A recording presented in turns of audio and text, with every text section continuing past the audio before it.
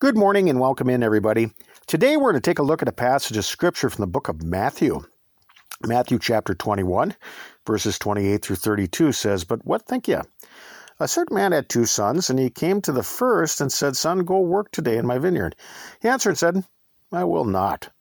But afterward he repented and went.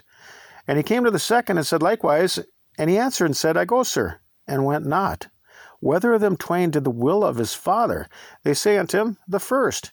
Jesus saith unto them, Verily I say unto you, that the publicans and the harlots go into the kingdom of God before you. For John came unto you in the way of righteousness, and ye believed him not. But the publicans and the harlots believed him, and ye, when ye had seen it, repented not afterward, that ye might believe him."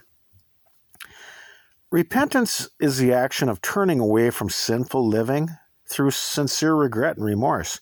It is to possess godly sorrow, which will result in doing the will of God from your heart.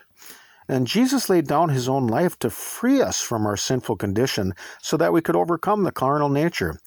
If any man sins, we do have an advocate with the Father, and we can come boldly to the throne of grace in time of need, but we must learn to go and sin no more. We must move past repentance from dead works and go on unto perfection.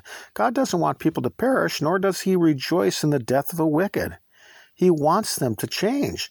2 Peter 3 verse 9 says, The Lord is not slack concerning his promise, as some men count slackness, but is longsuffering to usward, not willing that any should perish, but that all should come to repentance.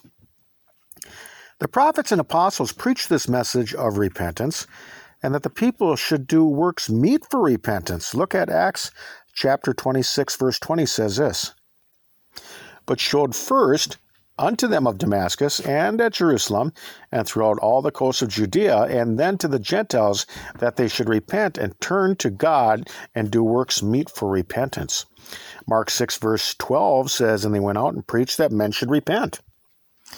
Many times people claim to be religious, but the Christian life is far more than that. One must possess works that show your faith in action. And without any works, faith is dead. Faith is perfected through our works. James 2:17 through 26, Even so faith, if it hath not works, is dead, being alone.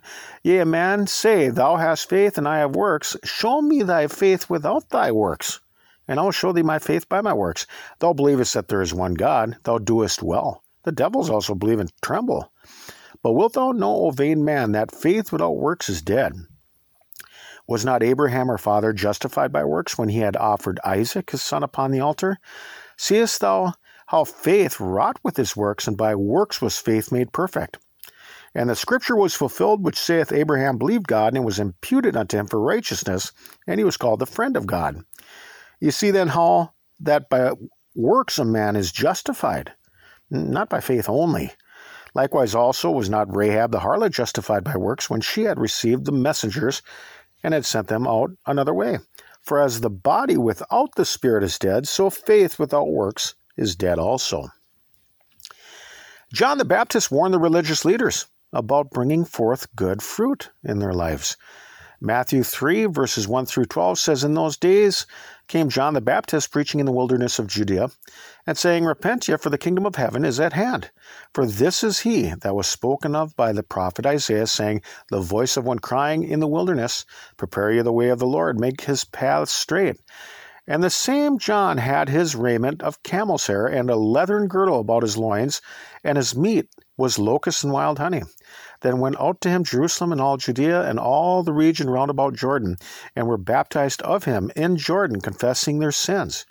But when he saw many of the Pharisees and Sadducees come to his baptism, he said unto them, O generation of vipers, who hath warned you to flee from the wrath to come? Bring forth therefore fruits meet for repentance, and think not to say within yourselves, We have Abraham to our father. For I say unto you, that God is able of these stones to raise up children unto Abraham. And now also the axe is laid unto the root of the trees. Therefore every tree which bringeth not forth good fruit is hewn down, and cast into the fire. I indeed baptize you with water unto repentance, but he that cometh after me is mightier than I, whose shoes I am not worthy to bear. He shall baptize you with the Holy Ghost and with fire, whose fan is in his hand, and he will thoroughly purge his floor and gather his wheat into the garner, but he will burn up the chaff with unquenchable fire. Heaven rejoices when people repent. Luke 15, 4 through 10. What man of you, having 100 sheep, if he loses one of them, doth not leave 99 in the wilderness, and go after that which is lost until he find it? And when he hath found it, he layeth it on his shoulders, rejoicing. And when he cometh home, he calleth together his friends and neighbors, saying unto them, Rejoice with me, for I have found my sheep which was lost. I say unto you, that likewise joy shall be in heaven over one sinner that repenteth, more than over 99 just persons which need no repentance. Either what woman having 10 pieces of silver, if she lose one piece, doth not light a candle, and sweep the house, and seek diligently till she find it? And when she hath found it, she calleth her friends and her neighbors together, saying, Rejoice with me, for I have found the piece which I had lost. Likewise I say unto you, there is joy in the presence of the angels of God over one sinner that repenteth. Each of us needs to undergo a transformation. Becoming new creatures in Christ Jesus, we must put to death the old man from our past and be renewed in the spirit of our minds. In order to become overcomers and someday enter into eternal life, we need to walk in God's perfect will. Look at 1 John 2, verse 17. And the world passeth away, and the lust thereof. But he that doeth the will of God abideth forever.